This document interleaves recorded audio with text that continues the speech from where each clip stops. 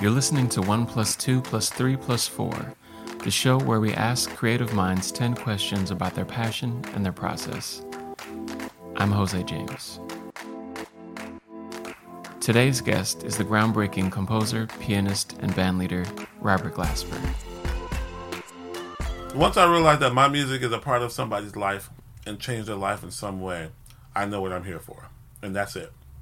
Robert has been nominated for 7 Grammy Awards and has won 3, including Best Soundtrack and Best R&B Album.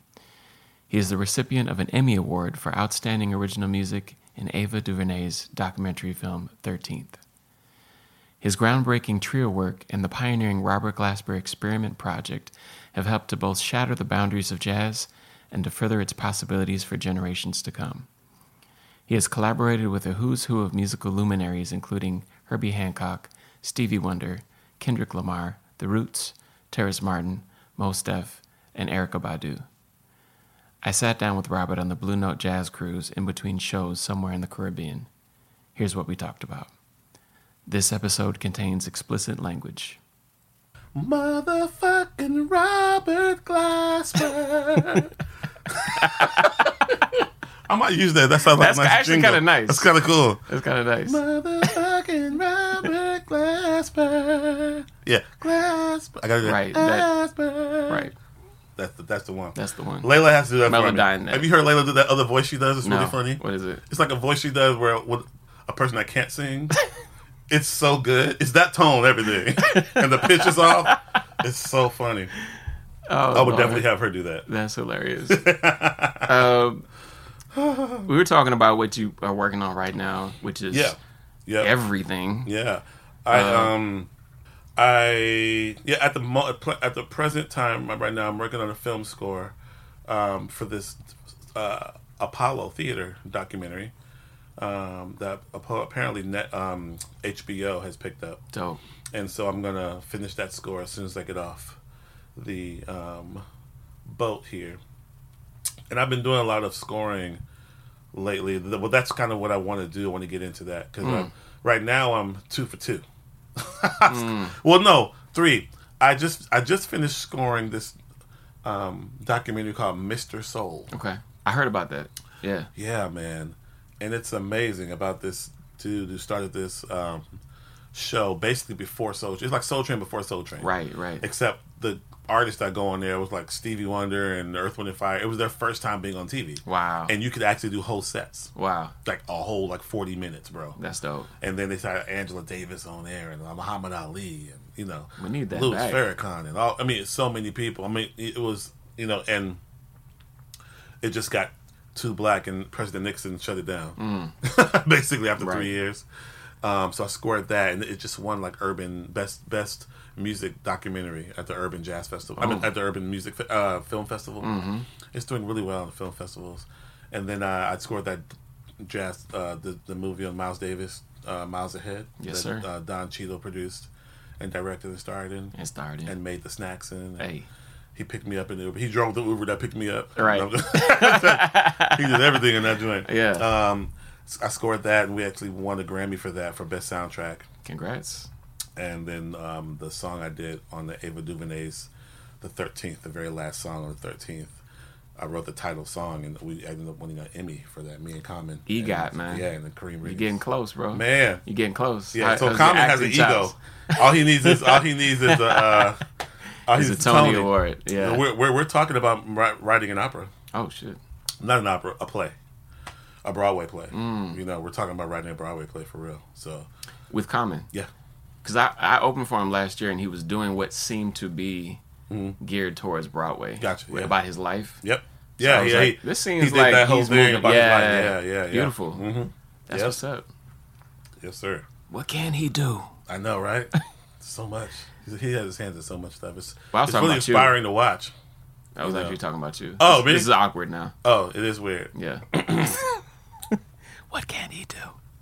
That's crazy. Oh, Black Radio 3. Can we talk about it? Yeah, sure. I don't have much to say, but because I haven't started it yet, it's in my mind. Yeah. I've talked to a few people about it, and I got a lot of yeses from different people I wanted. Not everybody I wanted. and a lot of times with all my black radios, I don't get what I want all the time. I was like, I always say with all my records, the universe produces half of it. The universe is always a co-producer of my record because shit never goes 100% the way I want to go, but it always works out. I can't imagine anybody saying no though. Well, not necessarily saying no, but it's more so. Well, it depends on how high I try to go. Got you. If I'm like, I want Adele, that might be a no. Depends on how high I try to go. Right. But it's more so like even with 1 and 2, like there are artists that really want to do it, but the schedules couldn't get the scheduling right, or they have a record coming out at the same time my record's going to come out, so they can't be a part of it because then they'll be helping me beat them. You know what I mean? Are they mad now? Grammys and all. It's crazy. Yeah. Time travel back. Right. Yeah, all kinds of things. And sometimes it's label to label situations where labels have beef with other labels. That's happened. Politics Gets in the way, man. And the artists just want to make music. Exactly. So I had a lot of that. It's a very stressful time. That making a black radio record is not easy. My first one, I canceled 3 times. Canceled the sessions. Yeah, because in my mind, I want to have all the artists in the studio. Okay. I didn't want to be you'll sing your track, all that stuff. The whole thing was live band, musicians, singers in the studio. Right. So to get to make that happen, that takes some scheduling. You know what I mean? And people kept canceling at the last minute. You know what I mean? And blah blah blah blah. So I gave up after the 3rd time. I just gave up. I went on tour. I had a tour booked already with my band, so we went on tour. My manager calls me the second week of the tour, like, I don't know what happened, but all the artists are available this week. Wow. And they all can come to LA. So everybody, wow. So we canceled the tour in the middle of the tour. I had 2 days before we canceled the last we had 2 more gigs, then we'll fly to LA. So I had to bring me a keyboard to my hotel room so I can try to work on some music. Wow. So I wrote a few songs in my hotel room. And then as soon as I got there, they start coming through. That's why I have a lot. That's why I have like 6 covers on the album because I don't have any original songs. How do you shift from that tour mode? And it's like, nope, your life is about to completely change, right? And and you have to deliver. Yeah, that's pressure, right? Yeah, but you know what? I've always worked better under pressure. That's just my life. I've always worked better under pressure. Last minute. That's just what I do. If I have too much time, I'm like, I love working under pressure because then I focus hardcore. I'm like, boom. So the first Black Radio took 5 days. Wow. To record. The second Black Radio took 6 days to record. I got you. And that's having everybody come by the studio, everything. So this one's not going to be. That's the other thing. Black Radio 3 is going to be a little different because. It's not going to necessarily be everybody coming to the studio because this is going to be producer based as well. So there'll be something I'll go wherever the other artist is. I'll go where they are, and I'll have the track. You know what I mean? And then blah blah blah blah blah. I love this, man. I love because you connect people and you pull in talent. Yeah. And you shine the light and you get it shown back, and it's like this beautiful, reciprocal energy. Yep. Yep. So it's any ideas like. Can drop anything like K Tronada? Who you thinking? James Blake? Well, definitely K Tronada. We talked about it already. Yeah. He's already in because we did that EP. We did the EP together. Yeah, he's dope, and he's super dope. You know what I mean? So definitely him and my best friend Brian Michael Cox, producer, super producer, and Terrace. And I talked to Jazzy Jeff. Ooh, about something. Yeah. And I'm still not even done talking to people. Those are just. The core. So when I go to LA to work, I'm just going to primarily be working with Terrace and Brian and getting some sounds. But then it'll eventually just do what it's going to do, and I'm reach out to this person, that person, all that shit. So y'all heard it here keep first, your phone, man. Keep your phone on, Jose. You know what I'm saying? Keep your phone on, man. What's the most unexpected thing that's happened in your career besides this podcast? Honestly, yeah. Every Grammy I've won, I didn't expect that shit, bro. The first one, Black Radio, is probably the biggest, what in my career. That was huge for all of us, man. That's what I'm saying. I felt like, exactly. I felt like I won that for all of us, for everybody. Because then I felt like once we won that Grammy, it opened the door a little more, and opened their minds a little more. And now people with it, you don't have to be a cookie cutter kind of sound to win a Grammy. It lets people know you don't have to sound like Usher, you know what I mean, or Chris Brown. Like they could have they like to put black people in the box a lot of times. This is what the black sound is, and if you're not that, there's no other categories for you. You know? So now they kind of opened it up to where bands can win. Like, you know, people can get in there. Highest Coyote gets in there. Yeah. And, you know, the internet. I love that. Yeah. Snarky Puppy with Layla. You know, all that kind of stuff, man. Before that, they weren't doing that for R&B. Right. You know what I mean? Not at all. So I'm so happy that when I got nominated, I was like, that's it. I'm good. You know what I mean? Like, I wasn't expecting to fucking win, especially who I was going up against. It's like, you know, I was like, nah. But yeah, I would say in my musical career, that's probably the one that was like, boom, like, whoa, snap. You know, because that just boosted everything. You know what I mean? And then we got nominated again for Black Radio 2 Album of the Year. And we won something off the album, like a best R&B song. Me and Layla did Jesus Children of America. But just to be nominated again for R&B Album of the Year, you know, that's a big one. Huge, man. And the thing people don't know is the year that I won was the first year it's never been televised. Wow. Because I'm not good TV. Who's this black guy? They don't know me. You know what I mean? They took it off the air because it's not good TV for them. Meanwhile, you can see, every time I watch the Grammys, there's always some new person I've never heard of, but then they're not black. You know what I mean? Some white person or whatever it is, and they're new. They have the hot album, and it's on there, and people get to know who they are on that big stage. Exactly. And that would have been great if I could have been. Because in my mind, when I got nominated, it was like, oh shit, they're going to show my picture in that square. Right. Even if I don't win, my picture is going to be shown in the square. Yeah. That's huge. You know, but they took that joint off the air. So now what they do, they have R&B category, and then they have contemporary. What do they call it? Contemporary, like urban contemporary. Right. Depending on who's in those two categories, tells you which one's going to be televised. So R&B got completely taken off the televised portion until Beyonce did Lemonade. The year she did Lemonade, they put her in R&B category to show the TV, which was cool because King was in that category. Right. Who else? A bunch of people we know, you know, and I was happy for them. Right. I knew they were going to lose. Right. They knew they were going to lose. Right. You know why it's on TV now, so it's politics. So, but they got their picture shown in that square and their name said, you know what I mean? But that's, you know, I'm happy for people like Esperanza, you know what I mean? Because that boosted her career so much. They could have, you know, luckily Justin Bieber was in the category. Right. You know what I mean? So they kept it on television or whatever. I don't know, you know, but it's that means something for it to be on TV, so many people can discover who you are. Absolutely. Because they will Google. Right, you know? like check you out. Espy was the most Googled person that year. They did a thing. She was the most Googled person. Everybody's trying to find out who is this black girl that beat Justin Bieber. Wow. All his fans were Googling her. Yeah, that's right. That was huge. That was absolutely huge, man. Yeah. And it's like, yeah, she's way more talented, pound for pound. You know what I'm saying? She deserves it. Shout out to Espy. Shout out to Espy. People often ask about the who, what, when, how, and where of creation, but they rarely ask why.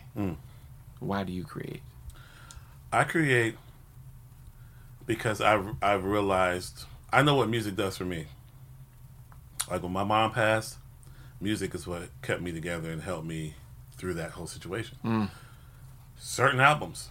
This is a Jason Moran record, live at the Village Vanguard, and he has a song called Gentle Shift South. And it's just him playing, and there's a recording of his grandparents talking. Wow.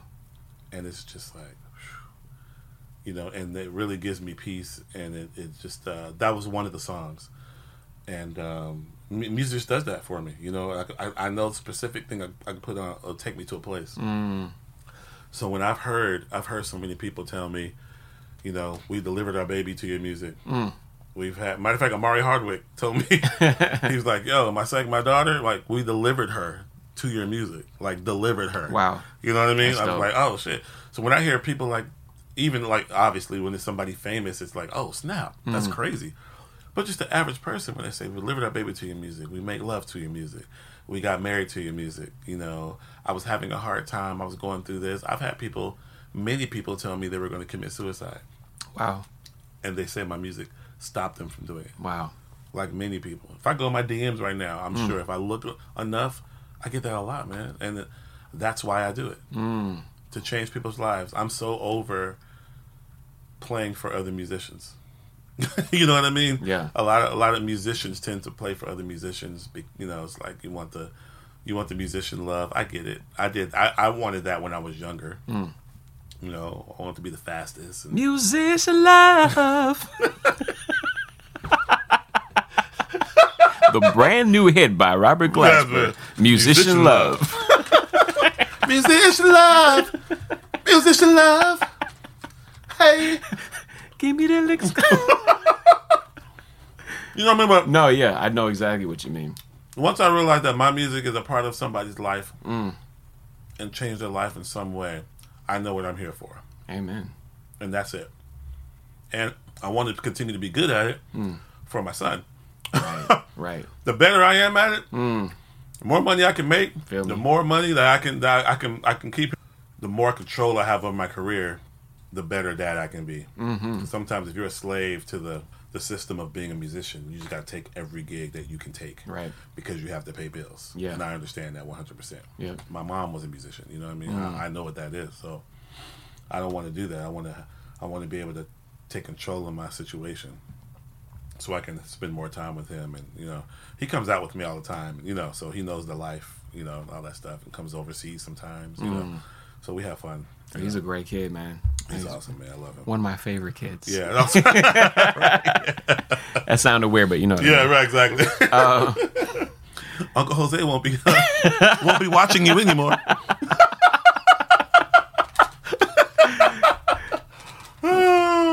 What's your favorite? Dad, where's Uncle Jose? Don't worry about it, son. We don't talk about him anymore. We don't talk about him anymore. He never made it off the cruise. I don't know. Right. Tragic accident at sea. What's your favorite thing on earth right now outside of your creative field? Or I should say creative fields because, you know, producer, music, legend. I love basketball. Hey. And I found out a few days ago that I'm not as good as I was in my mind. Oh, what happened? We played upstairs. You got dunked on by somebody? By a girl. Oh. With a dress on. Nice. She crossed me over. Nice. She wasn't even trying to play, really. She was like, oh, I guess I'll play. Yo, turned out she played college ball. Oh, okay. She was so unassuming, so I was like, I got this in the bag. Plus, she was short. Right. I'm like, it's crazy. I might dunk on her. Man, she crossed me over so hardcore, I fell on the ground. It was bad, man. It was bad. So, but I love watching the game. I'm actually going to shoot the first shot for the Rockets game next month. Oh, really? Yeah, they're going to play the Spurs. I'm going to fly down to Houston and shoot the first shot. But I've been such a fan of basketball since I was a kid. I played in junior high and I played in high school. What position? Small forward, and at some points 2 guard, but small forward mostly. But yeah, man. So I love watching sports. You know, watching movies. I watch a lot of movies now, but it's connected to music because I love checking out the soundtracks. Right, checking out all this. Yeah, I'm checking out all the stuff and seeing what music makes the scene. How's it affect the scene? You know what I mean? It's funny when you get I get a lot of movies before there's music in it, and you can see how much of an impact music makes in the movie. Wow. Or knowing when to take music out, like that scene in Boys in the Hood. Yeah. No, was that Boys in the Hood? Oh, Ricky, he's running. Right. There's no music there. I think it's also Men's Society. The right drive-by. The drive-by. Oh man, they no sound. You know what I mean? So it's just like when you choose to put music and when you choose to take it out, because silence is sound too. Silence is music. You know what I mean? It's like leaving space. Right. You know, leaving space is just as important as playing a note. You just gotta know where to do it because they have effects. They both have effects. You know, some people think you have to keep playing to have an effect. It's like no, shutting up has an effect. Right. Right. You talk your way out of the pussy because you talk too much. Right. I've had women say, you hear women say that, like, right. he had it 30 minutes ago. Exactly. But no, now right. Like, don't know when to stop talking. Yeah, Derek Hodge just mentioned that too. We talked earlier, and he was saying, like, leaving space in the music is like letting space for God to come in. Exactly. Yeah. I say it's like having an apartment and letting other people move their furniture in. You know what I mean? It's literally like giving them a soundtrack to their thoughts and letting them figure things out. Because sometimes, especially in the jazz world, it's just everything's filled up. People are doing something all the time. There's no space. There's rarely times where it's just a pad of sound and it's just there, and it's there for a few minutes. Right. It's like meditation. It gives you that, And I people always ask me, do I meditate and stuff, And I heard Erica say something one time. Erica Badu, she was we had did a thing with the Roots together, and afterwards there were people asking questions and stuff, and they asked Erica, do you meditate? How do you meditate? Because the first thing you're going to think is yes. Right. You probably see her every morning in the garden, levitating with gnomes, black gnomes, all that. Right. And she has a garden. You ever been to her crib? Black gnome. You been to her crib before in Dallas? No, oh man, yeah. She has bathtubs. Yeah. Actual bathtubs with the legs. Nice. A bunch of those in her front yard and backyard, and there are gardens in it, like the food in it. And she grows her own food. Wow. And yeah. But anyways, they asked, do you meditate? She said, my life is a meditation. I've never heard that before. I was like, wow, my life is a meditation. So I in my mind, I'm like, oh, that makes sense, because when I play, I literally go there. I'm literally meditating. Like when I'm playing, like there's times where I close my eyes and I'm in it, which is a lot of those times where we just hit something and repeat it over and over and over again, the mantra. You know what I mean? And leave that space, and that I'm in the meditative space there. So I always say when I play, I'm meditating. That's beautiful, and you're bringing up people to another space, another level. Exactly, man. So it's a blessing to be able to say your job is meditation. Wow. Because most people can't say that. Thich Nhat Hanh and you, basically. This is an interesting one. What's one question you wish people would ask you? One question I wish people would ask me. I like the question you just asked me. Why do I play? That's very rare. That's a very rare question. And that, to me, I feel is the most important question, because I think more musicians need to hear my answer. Because a lot of people play for the wrong reasons. Jose's door just knocked, and I think it's an escort service. That's funny. Yeah, that whole question, the whole purpose of this podcast was my frustration with being asked the same question over and over again for a decade with wildly different projects. Yeah. Like, I'm on album 8, 7, and people acting like I'm brand new, like reading from Wikipedia. So when did you meet Giles Peterson? Right. And I'm like, I hate when people 12 ask years me Google ago. questions. Yeah, like you can fill those in when you write the shit. That's a Google question. Right. Be a little more creative. Exactly. Like your job is to kind of dig in and be a little bit more creative. Don't ask me where I'm from. Exactly. You can fill it in yourself. Right. Hopefully. A lot of times. Or maybe they can't. But if it's printed, right, you can. True. Robert Glasper from Houston. But if it's a talking thing, okay, because a lot of people don't know who we are. Exactly. So I understand that when it's an interview and they have to hear your voice, then you're starting from scratch with a lot of people. But if you're printing it in the magazine or something, don't ask me where I'm from. Right. Like, you could say that. That's a waste of time. It's a waste of time. Exactly.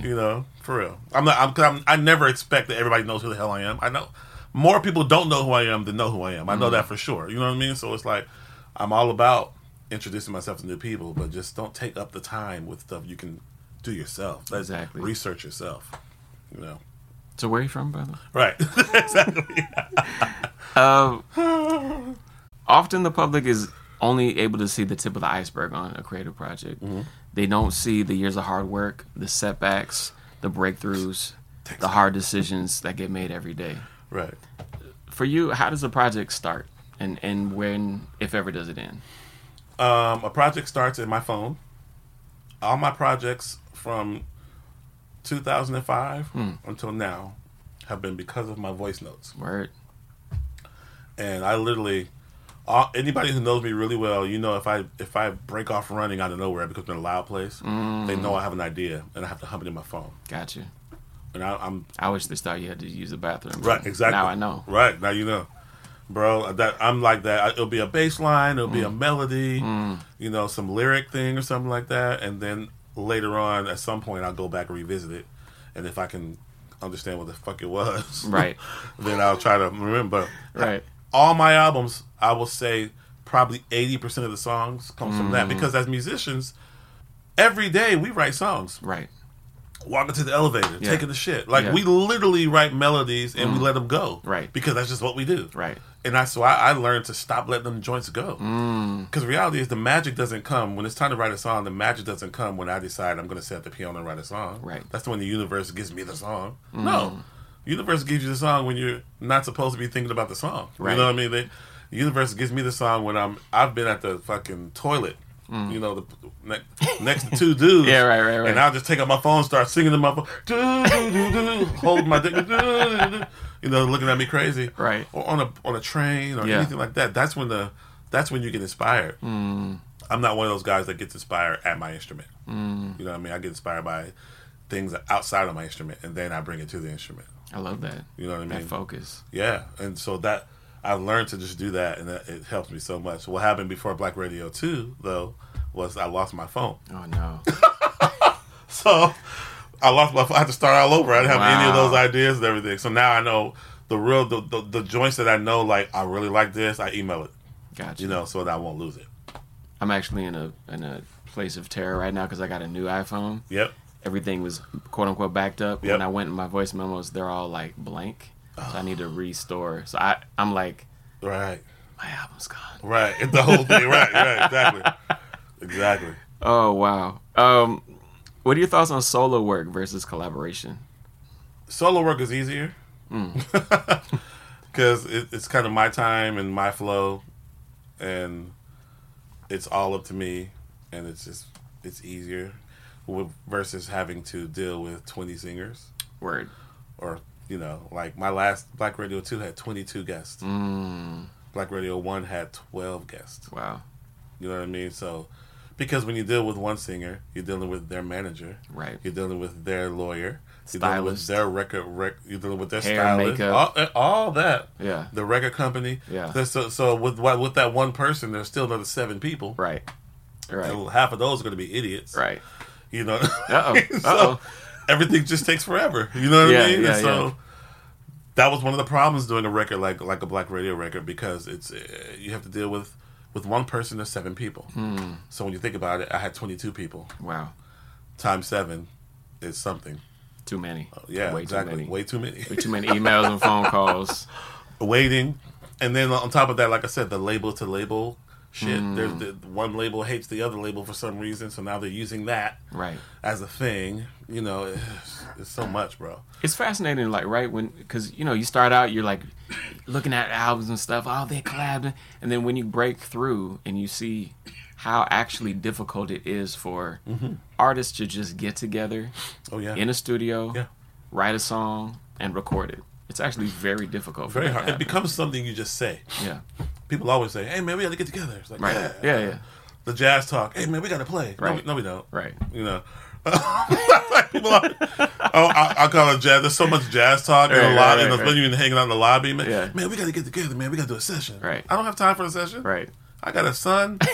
I got work to do. I ain't got time to go jam with your ass. You know what I mean? Bro. I got to get an EGOT. I got 2 more to go. Exactly. Man, come on.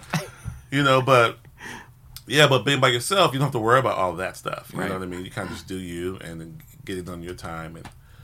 But there is beauty in collaboration. When it's finally done, it's worth the work. You know what I mean? It's when I look at both my Black Radio albums, it was worth every amount of stress.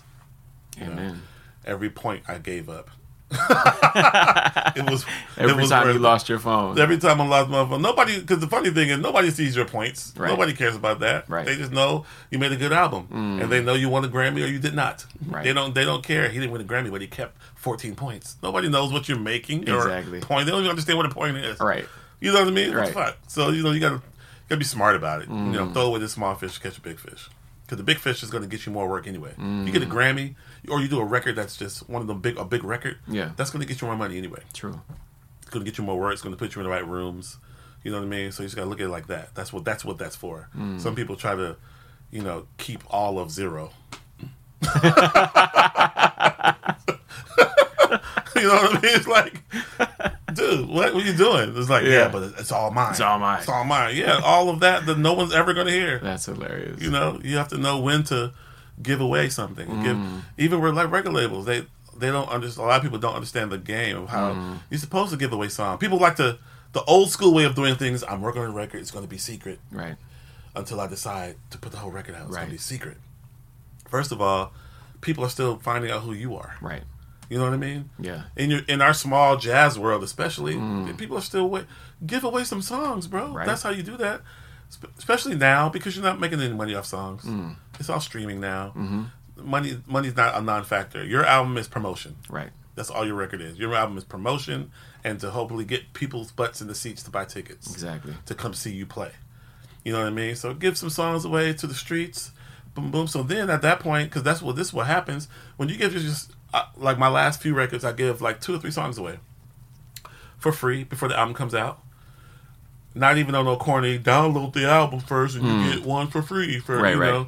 Just let the shit go. Just like let it go. Yeah. Let it go, because then people look forward to your album. Because not a secret, they're like, oh, I can't wait the album come out because of this song. Right. You know what I mean? And they can share that song. And they share that song. People talk about it. Yeah, people talk about it. So when your record finally is for sale, people are going to jump on it. Yeah. That's how you do that. You got to give them something. People who are bigger than us.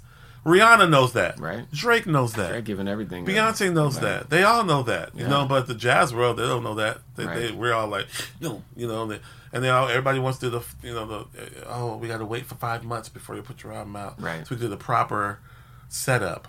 A setup in jazz is Talk to him. A setup in jazz is getting you a random article in Downbeat. Right. That might be it. I don't even know what else is there. Yeah. What else is bigger than Downbeat in jazz? Maybe a thing in Downbeat and maybe getting an interview on NPR or something. Yeah, totally. That's all you got. Totally. My Twitter is bigger than both of those. I don't need. You know what I mean? Like now you have social media. You can do your own. You can do your own promotion. True. You know what I mean? People know how to get at you directly now. You know what I mean? But the whole like waiting 5 months for this and then it's like, yo, gotta be faster. Yeah. The streets need because this people now. forget about you in 5 months. Dude. Yeah. Quickly. Yeah. They will forget about you. So it's just you have to learn how to play look at the other genres and see why they are rising and why the jazz world is not. Learn from it. Look at it. It's easy. Look at it. I just looked at it. It's like, oh, that's what y'all doing. Okay. I had my fights with the label, and I won. And that's like my record. This is how I want to do it. And then after it worked, they're like, oh, okay. You know what I mean? But it's all right there. So you just have to get rid of the old way of doing things and jump into the new way. You can't stay the old way and expect to rise, expect things to happen. You just can't. You can't. Those days of, this song bought me that house. Over, unless you wrote Happy.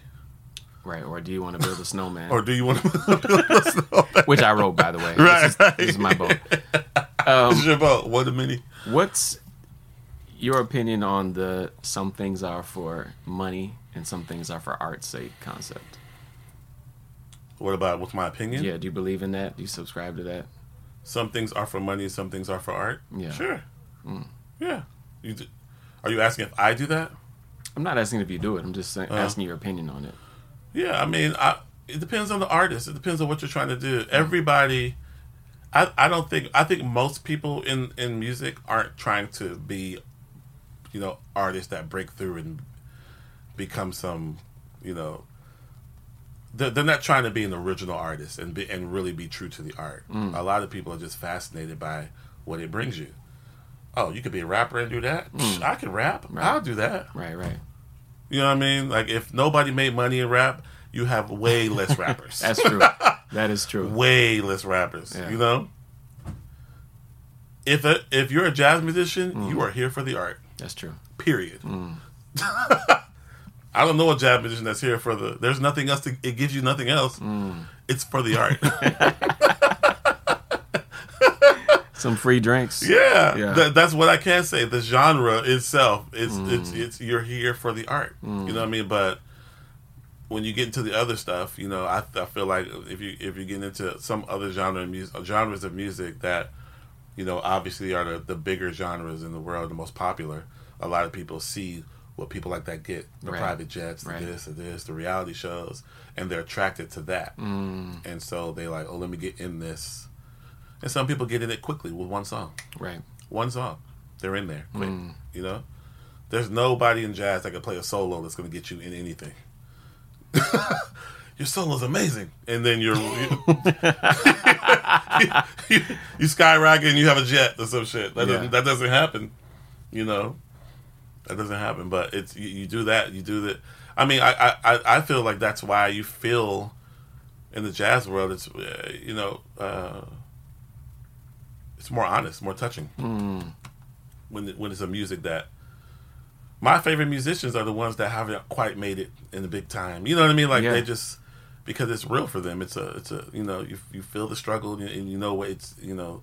You can separate the men from the boys and the real ones from the fake ones with that, you know, by just how the music feels and how it sounds. You know what I'm saying? Because there are some people who actually make money, but they're in it for the art. Right. But they just happen to make money when they're doing it right. You know what I mean? Yeah, sure. Well, take us back to that moment where you made that leap, when it was, you know, it was your passion and you decided to become a professional. It was my passion. I decided to become a professional musician when I saw Roy Hargrove. Rest in peace. Rest in peace, Roy. Yeah. Roy came to my high school. Wow. I think I was in 12th grade. Maybe 11th grade. Maybe 12th grade. But he came to my high school. He had on overalls, a t-shirt, cap, Timberlands. His whole band was just like that. I was like, I had never seen that. Yeah. I didn't know you could look like that and play jazz. Right. I didn't know you could have an all-black jazz band. In today's time, the only ones I saw was, you know, on TV. Yeah. And I lived in Houston, so I didn't see much jazz in person anyway. So all I had was TV. Or whenever you saw that, there was no YouTube. Right. You know what I mean? Right. So when you think about it, when do you see anything? You know what I mean? So the only jazz concert I saw in Houston was Herbie. When I was a senior, he came to a club. And that's the only actual real jazz concert I've ever seen when I was in college. Wow. I mean, when I was in Houston. Yeah. My first one was Michael Jackson, 85. My dad took me to the Victory Tour. Nice. 31st concert, I was 7. I'll never forget that.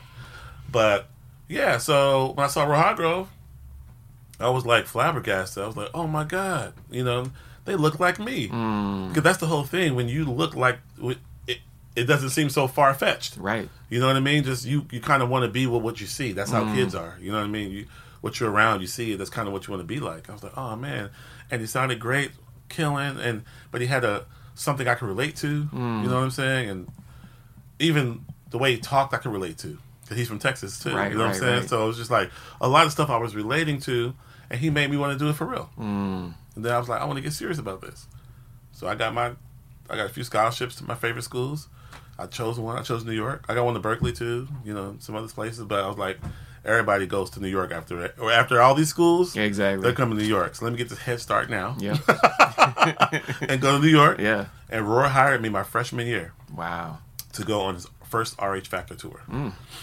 You know, and didn't know that. Yeah, I did the very first RH Factor tour. And the first show we did was in Houston. Wow. And my mom, this is maybe a year before my mom passed. She passed like maybe 2 years later. But she literally, when we started playing the first song, my mom walked in the club, walks up to the front of the stage, looks at Roy, and says, "Give my baby a solo."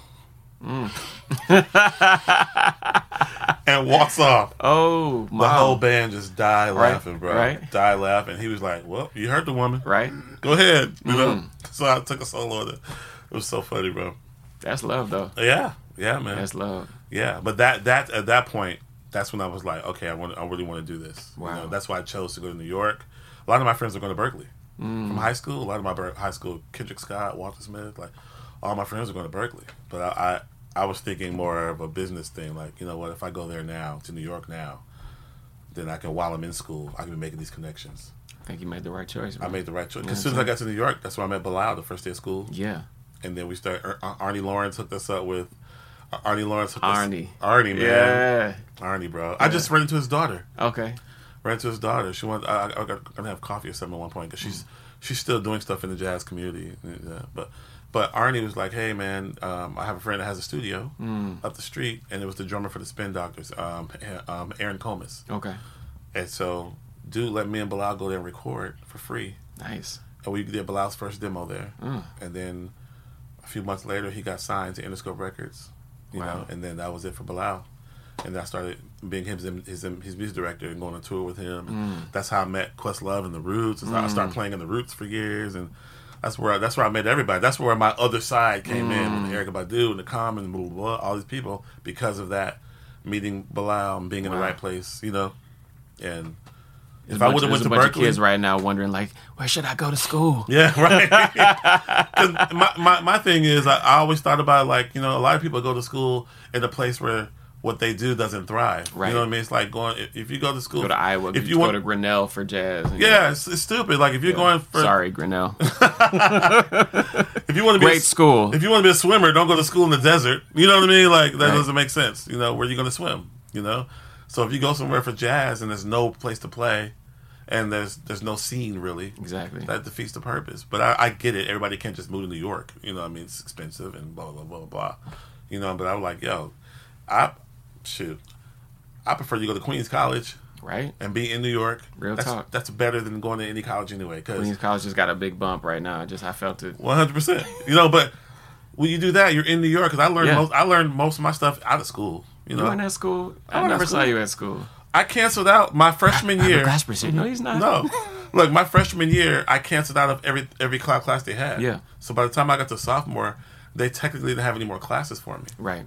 All the theory and ear training stuff, I learned that in high school. I thought it was a joke, because we had to learn so much in high school that when we got there and they gave us the test, it was funny. I was like, you kidding me? Really? Yeah. All right. You know, so I canceled out a lot. So I just did ensembles. I did every ensemble like 3-4 times. Wow. And then, so I wasn't at school very much, because then Roy took me out, and I was out with Christian McBride a lot, and Bilal. Yeah, you did your thing. And Russell Malone for years, you know what I mean? So, but that's what being in New York, but I learned from just being out in the scene in New York too, man, just watching cats in New York and being in those sessions, and that's where you learn, bro. Because I was getting my ass kicked. When I first got to New York, the first 2 years, every piano player thought I was a drummer. Wow. They thought I was a horrible drummer.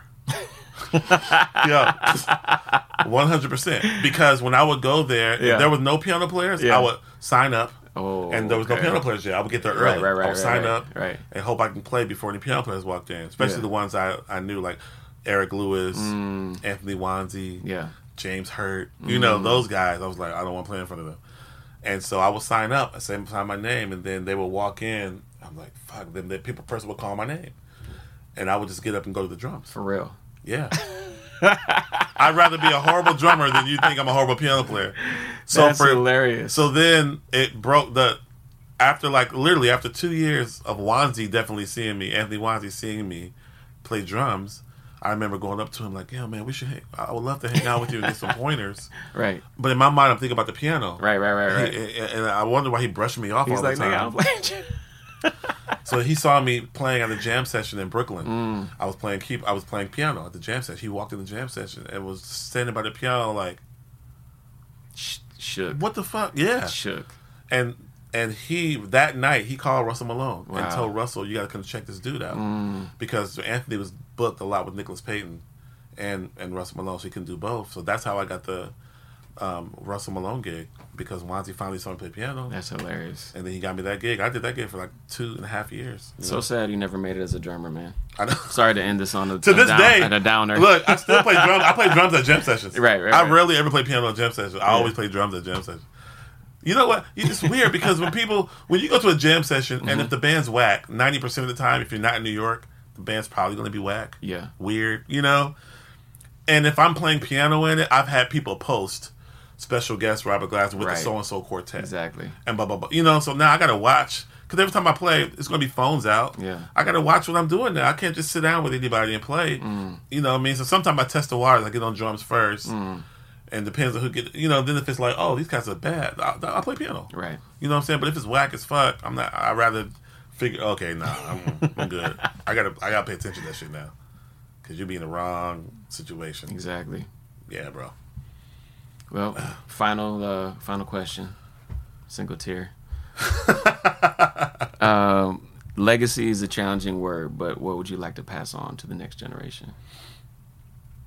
I want to pass on just the mindset of not conforming to what people tell you something is supposed to be. You know what I mean?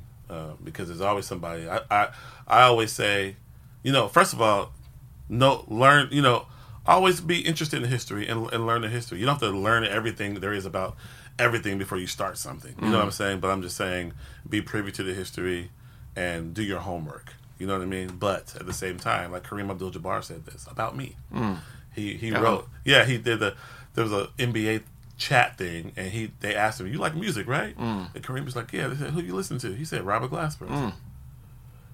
I was like, "Oh shit!" He was like, "I love Robert because he knows the history and learned the history, but he's not held back by the history." You know what I mean? And a lot of people are just held You have back. that quote on your wall, don't you? I know, right? Yeah, right. Basically, my dad does for sure. Yeah. But that's the thing. I think that you find your true self when you do that.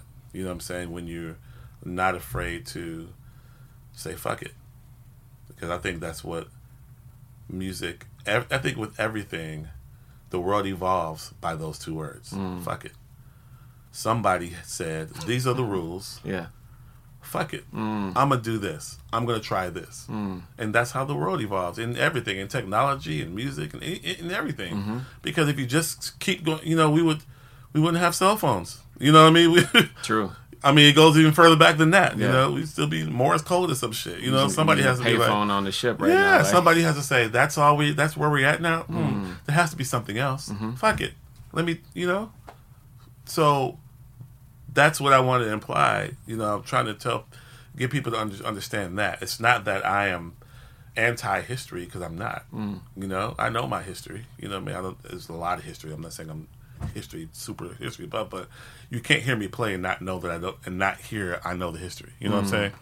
But at the same time, I'm me. I'm Robert Glasper, and I want to leave my legacy and who I am and my history. You know what I mean? So to do that, you have to tap into who you are and not be afraid of where you come from, and not be afraid of what has influenced you. Your music should sound different. My music should sound different than Train's music, because I have so much more. There's so many more genres of music that have been born after Train died, that unless I walk around with my hands to my ears, I'm going to be influenced by. Yeah. So either I'm ignoring my influences, you know what I'm saying, and specifically trying to sound like somebody else, or I'm going with my influences. You know what I mean? And that's what you got to. That's what Train did. He was. Because the reality is this: if you're really trying to, because a lot of jazz police say that shit. They say it's like, you know, keep the tradition alive. Right. What about the tradition? Well, what era of the tradition are you talking about? Because it changes. The real tradition of jazz is that the shit changes every 10 years. Yeah. That's the actual tradition. And the real tradition of jazz is it pulled from things in that specific time period. That's right. My Favorite Things wasn't a fucking jazz tune. Right. That was a Broadway tune. But it was cool to him to change it into a jazz tune. And now it's like, oh, it's awesome. It's amazing. You know what I mean? Because that's what they had to pull from. So that's what we have to do. We're doing the same. I'm doing the same thing. So in reality, I'm keeping the tradition. If you really think about it, you know what I'm saying? If Absolutely. you really get down to it, I'm keeping the tradition. You know, the tradition of jazz is not to stay the same. That's the whole point of jazz, is to be free, unshackled, and move, right? And the most famous jazz musician said it himself. He said, if it ain't moving, it's dead. Miles Davis said that. And that's everybody, all the jazz police, all their favorite artist is Miles Davis. Right. Right. So I'm like, how are you a jazz police and your favorite artist is Miles Davis? Right. Right. You know what I mean? Like, Miles was doing hip hop when he passed away. Exactly. He's like, that's what records are for. If you want to hear that shit I did in 1940 or 50 or 60, you It's want right to there. hear Birth of the Cool? Yeah. No problem. Here's a record player. Mm-hmm. But you got to keep it. We got to keep it moving. Mm-hmm. Miles also said, Herbie told me this. He said, Miles said, because Herbie came to he comes to some of my gigs in LA and stuff, and he was like, man, you got a lot of beautiful women here. This is nice. This is great. He's like, Miles would love this. He said, Miles said, if there ain't no ladies at your show, your music's dead. Word. You know what I mean? Yeah. Yeah, bro. So that's what I meant. I am with it. Just try to find a way to be honest with yourself and honest with your influences, because that's going to make you. Other than that, you'll be doing the standard very well, like everyone else. Everybody does the standard very well. Everybody's good. Right. Everybody's good. Everybody's good. Yeah. Everybody can play changes. Yeah. What else you got? Right. You know what I mean? Like, what else you got? You feel me? So I think that other else you got is really being true to who you are, and you'll find out this is what I have, and you'll even realize it's like if you just really be honest. You know who you are. That's beautiful, man. Thank you so much, brother. Yes, sir. Yes, sir. Where can people find you? At the local bar. Hey. Around. No, I'm joking. Your local brothel, any European. No. I'm on Instagram. Just my name. It's easy. My name, Robert Glasper. I'm on Twitter, Robert Glasper. Those are the two I actually do myself. Gotcha. Facebook, I don't do myself. Everything else is like Russian bots, right? Exactly. Oh, gotcha. Russian every, yeah, totally. Yes, indeed. Thank you, my brother. Thank you, Jose. I appreciate it, brother. Yes, sir. This has been 1 + 2 + 3 + 4. I'm Jose James, and today's guest was Robert Glasper. Thank you so much for listening. To hear more episodes, you can find us on our website at www.rainbowblonderecords.com/podcast. You can subscribe at Apple Podcasts, on Spotify, or wherever you listen to your podcasts. And if you like what you heard, give us a review. We appreciate the love. And as always, wishing you success on your creative journey. Peace. God damn it. The whole thing. For those of you who didn't know, The whole thing. I just did 2.5 hours worth of interview with Jose James, and it wasn't recording. It wasn't recording. I told him all the secrets. I told him gems. about how the Halle Berry sex tape I did, everything went through, and I'm not repeating the Halle Berry sex tape thing. I can't. Well, I did. I got that on my iPhone. Oh, yeah. I can't talk backup. about it. You can watch it. I just can't talk about it.